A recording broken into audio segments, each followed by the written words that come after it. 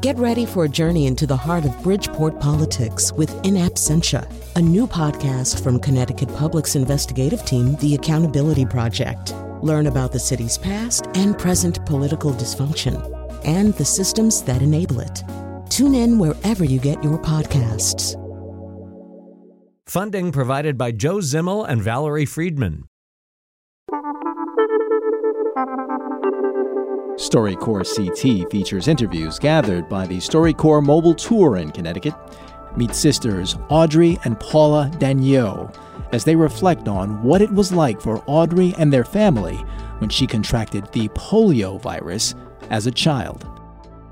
Right now, with the pandemic going around, I've been thinking about the pandemic that changed my life, the pandemic of polio.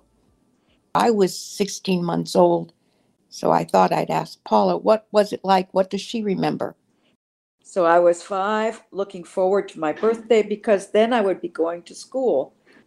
Polio had kind of been a vague thing on my horizon because we didn't live in a dense city. We lived in a rural community. And I was young. I didn't know what was happening around me in the wider world.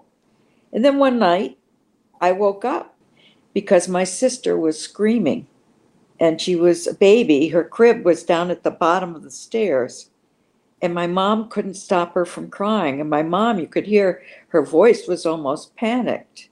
She couldn't get her to stop crying, and she called the doctor. And from there on in, nothing was the same.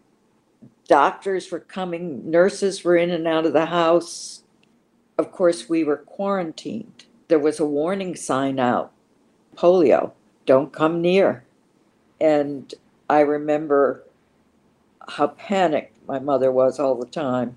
And then confusion all around. So that's my earliest memories. Audrey, when were your first memories of polio? I remember being in the hospital. I remember being in a crib which had very tall bars, and it kept me from getting out. And I remember being alone and scared. My first real memories are of the first operation. I was 6 then, and they were putting markers on the bone in my weak leg. My right leg had been affected more than my left. And so when I woke up from the operation, I had a cast on my leg to keep it from moving, and there was blood coming up on the cast. Well, it was a long time, Audrey. The first time she was in the hospital, she went away, and she didn't come back for at least a year or more than a year and a couple of months.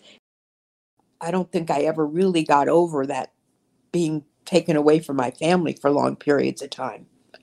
And this kept going on because there were 2 operations and brace fittings. Every year or so, you'd have to go back and you'd get another brace. It would fit the new shoe. And then I remember, I think I was 2nd grade then, getting the polio vaccine at school. There were a whole bunch of us. Our whole class was lined up, and the nurses were there, and they had the shots, and they wanted somebody to go first. I knew that the needle would be nothing compared to the polio. And since there were 3 viruses that caused the polio, I was only immune to one of them, so I volunteered.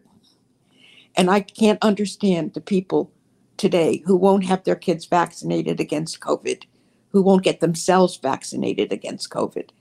I mean, polio really took my childhood and my old age at the same time. I use a 3-wheel walker because of the weakness in my muscles. And now that I have post-polio problems, they're going to put a brace back on my leg. I haven't had one since I was in 3rd grade, but now that I'm 73, I'm going to have a brace again. I would have done anything to avoid the operations and the complications in my life. Audrey Dagneau in Norwich, Connecticut, and her sister Paula in the Bronx, New York. Produced locally by Connecticut Public Radio. See and hear more stories at ctpublic.org/StoryCorps-CT.